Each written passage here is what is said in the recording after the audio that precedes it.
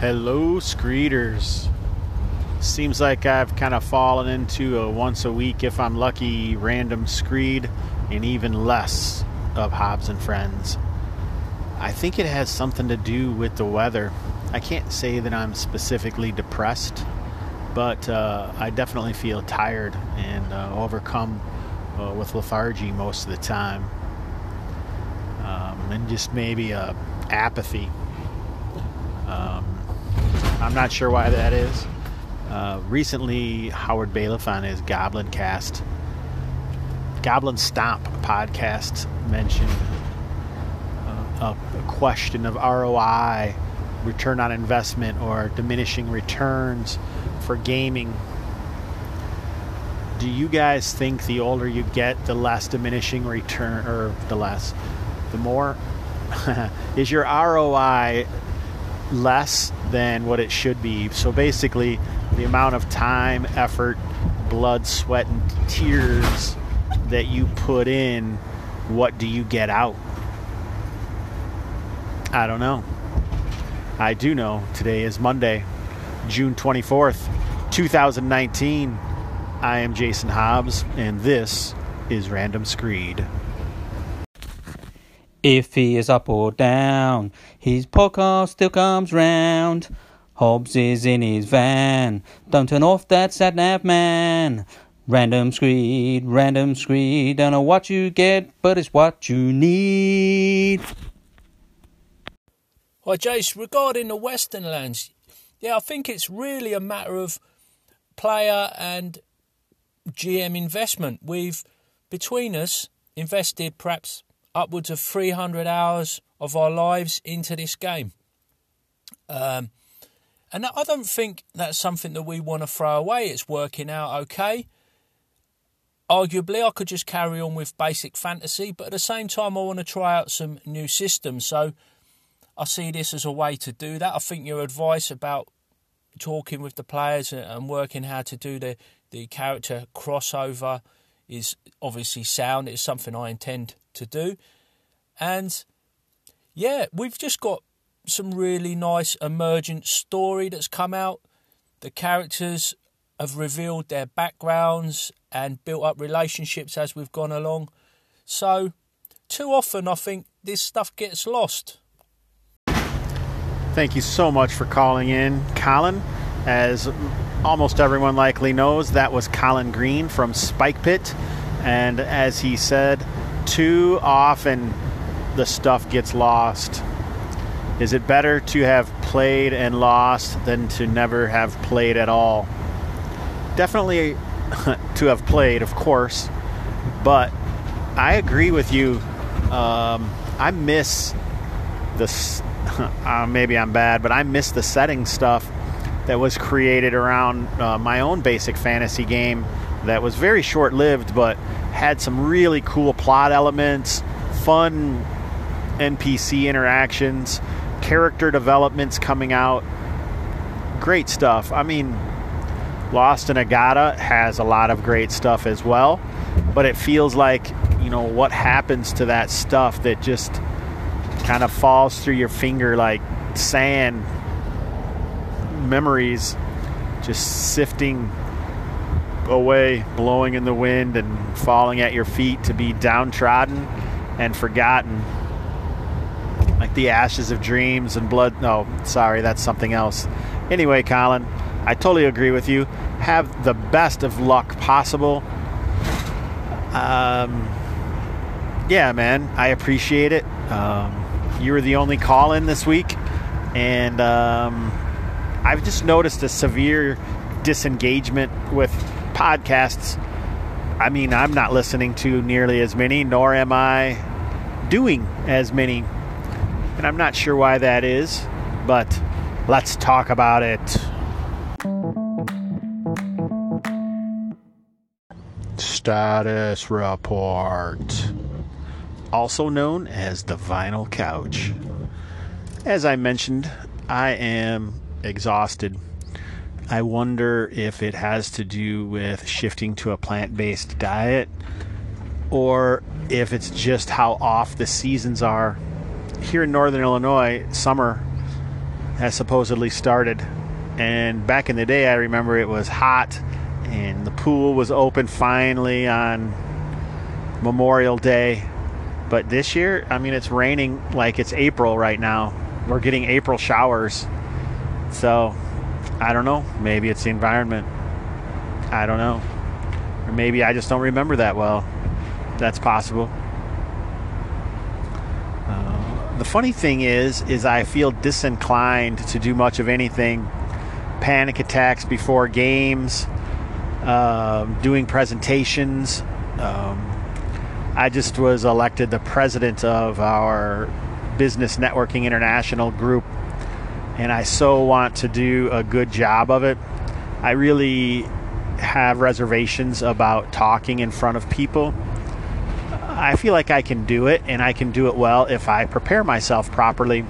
And I was hoping by taking this president's position on a weekly basis, I'd have to run the meetings of 30 plus people every week for a year. And I really wanted that to help me get past, my public speaking issues, lethargy, make myself just a better public speaker in general.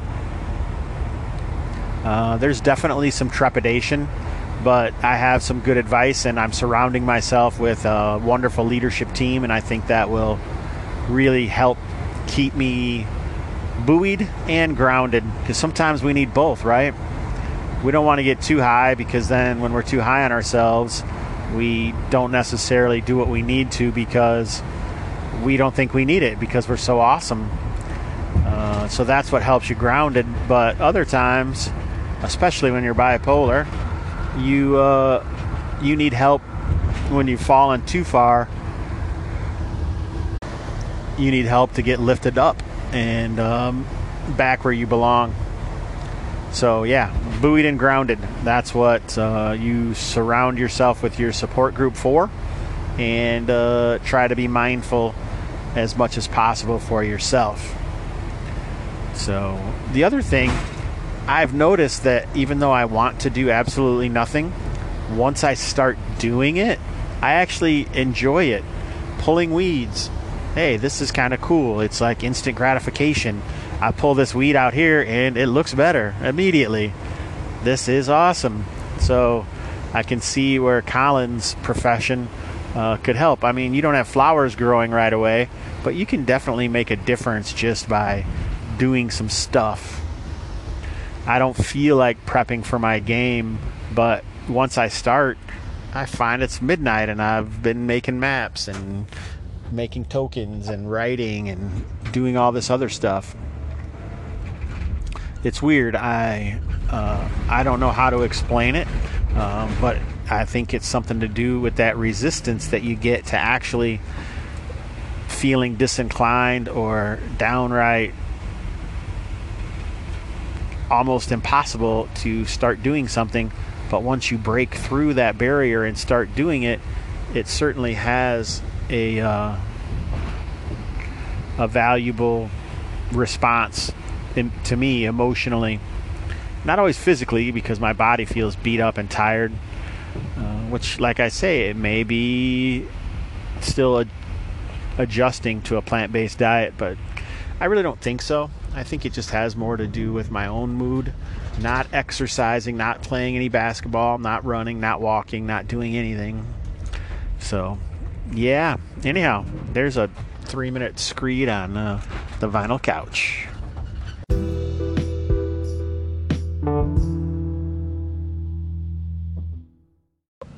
All right, Screeters. So last episode I talked about Free RPG Day, and I went and contacted the author of the DCC Starters Packet Free RPGD product, Julian Bernick. Lord Bernick.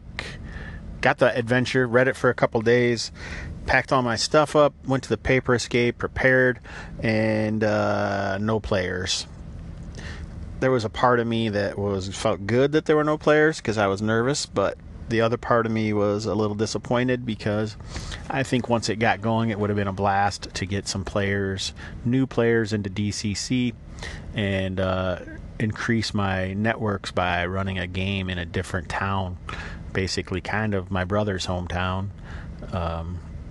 and a bookstore, an FLGS that I've been going on and off for 30 years. But alas, it was not to be. Fortunately, my cousin Hawk showed up, and we went out to dinner, and that was pretty fun. We talked at length about a lot of stuff, and we always laugh a ton when we get together, so all was not lost. So that was interesting. I'm still playing in Howard Bailiff's Saltmire. I don't know what he calls the game. It's just called First Edition Advanced Dungeons & Dragons game, I think. There's no real title to it. I felt a little bad because I was crazy last game. Like, just maybe a little manic and being excited and making jokes all the time and having a lot of fun. One of the players' characters was killed by an ogre. But in fact, there was a moment there where my first level fighter, thief, dwarf, reprising the role of the Hoff from Paul Wolf's Philic Isles game, sneaks into a cave. He's first level. Sneaks into a cave with his elf buddy Nox, and there's 2 sleeping ogres. I never read the Monster Manuals anymore. I know they're probably 3 or 4 hit dice creatures. I'm a 1 hit dice creature. I got a good AC. I got a long sword, which it does D12 against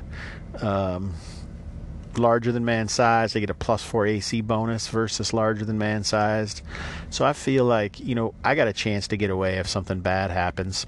So I have Nox, booby trap the doorway with some oil prepared for flaming, and then I can leap through. Maybe that'll slow them down.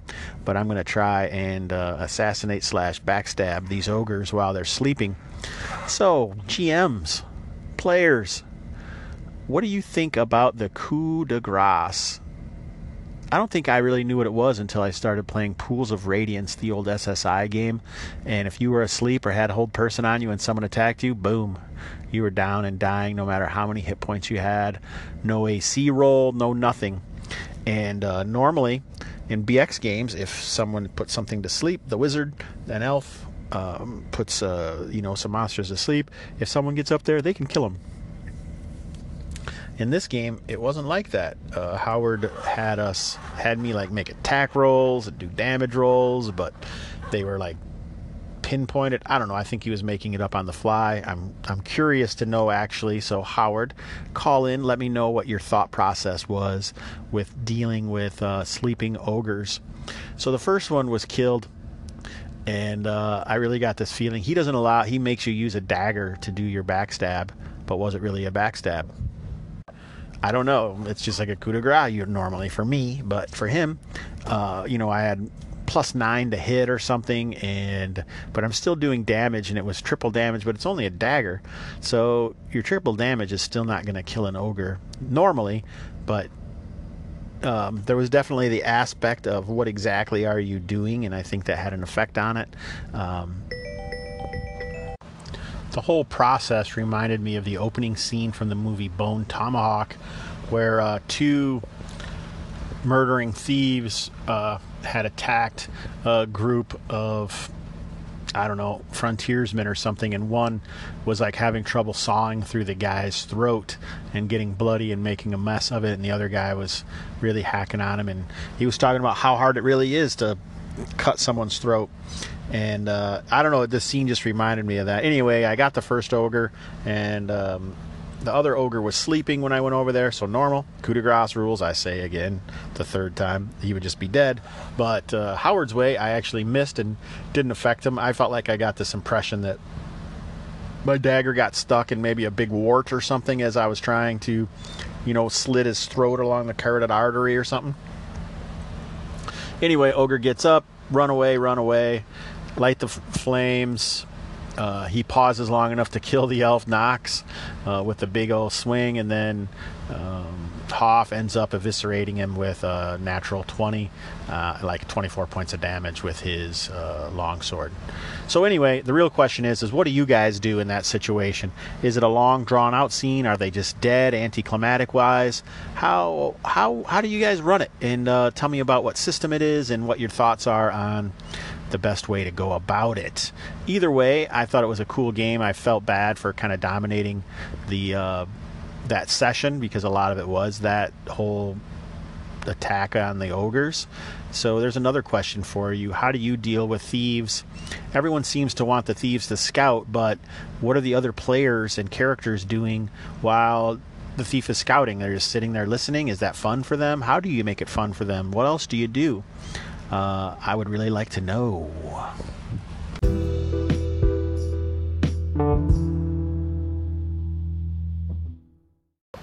Another gaming anecdote for you that comes at you live from Kalmata Live. First of all, the Kalmata Live stream is going to be experiencing problems soon because Hangouts on Air are going to be removed from YouTube. So yeah, I need some help with some OBS or Twitch training or something so I can keep my live stream going, as I really enjoy doing that and I like having that out there. And I think it's important to building a brand today. If people want to understand how you run your games and want to talk to you about your games, how are they going to know unless they play in it? Oh, wait. If only we had this technology where we could run our games and record them and people could watch them later. That would be fantastic. So anyway, in the Kalmata game, there's only 3 players, which is interesting because more loss of interest in stuff that I'm doing. So I would say, less people are listening to Random Screed, less people are listening to Hobbs and Friends. Well, they can't right now. A whole nother problem is the Hobbs and Friends website's down, so you can't listen to the podcast. So who knows how many listeners I'll lose because of that. But before I get on a tangent, let's get back to what I was talking about. Yeah, I don't know what I was talking about. Oh, Kalmata. One of the players commented that the game seems to be getting harder. So here's another question for you, GMs and players. I guess if you're running a sandbox-style game, do you find yourself almost unconsciously increasing the dangers involved depending on how long the game goes on? So we were close to an area. This area had gotten found a while ago, and some of the problems they had, they triggered certain things, and a 9-hit dice Earth Elemental was released. So I could see, 9-hit dice Earth Elemental is pretty tough for a BX group, even if there's a 5th level wizard, a 3rd or 4th level fighter, and another fighter, and a ton of henchmen. That's still pretty tough, especially after they'd already been beaten up down in a hole fighting a fairly giant skeletal warrior and his skeletal minions. Anyway, the real question comes back in a circle here. Do you find yourself Skyrimming, or what was that, Morrowinding people by increasing the stuff that's around? I didn't think that I did, but then I also realized, I feel like he's right. Aaron's right that the game has gotten a little more difficult, and all I can think of is if that is why it would be. Anyway, this has gone on long enough. We've only had one call in, and the episode's still going to be 20 minutes long. So there's a couple questions for you, some stuff for your listening pleasure. I really feel like this particular episode has gotten better as it's gone on. I wonder if you can hear the rain in the background. But regardless, let me know what you think. Give me a call in. This is what makes this show fantastic. You guys. It's better to burn out than to fade away.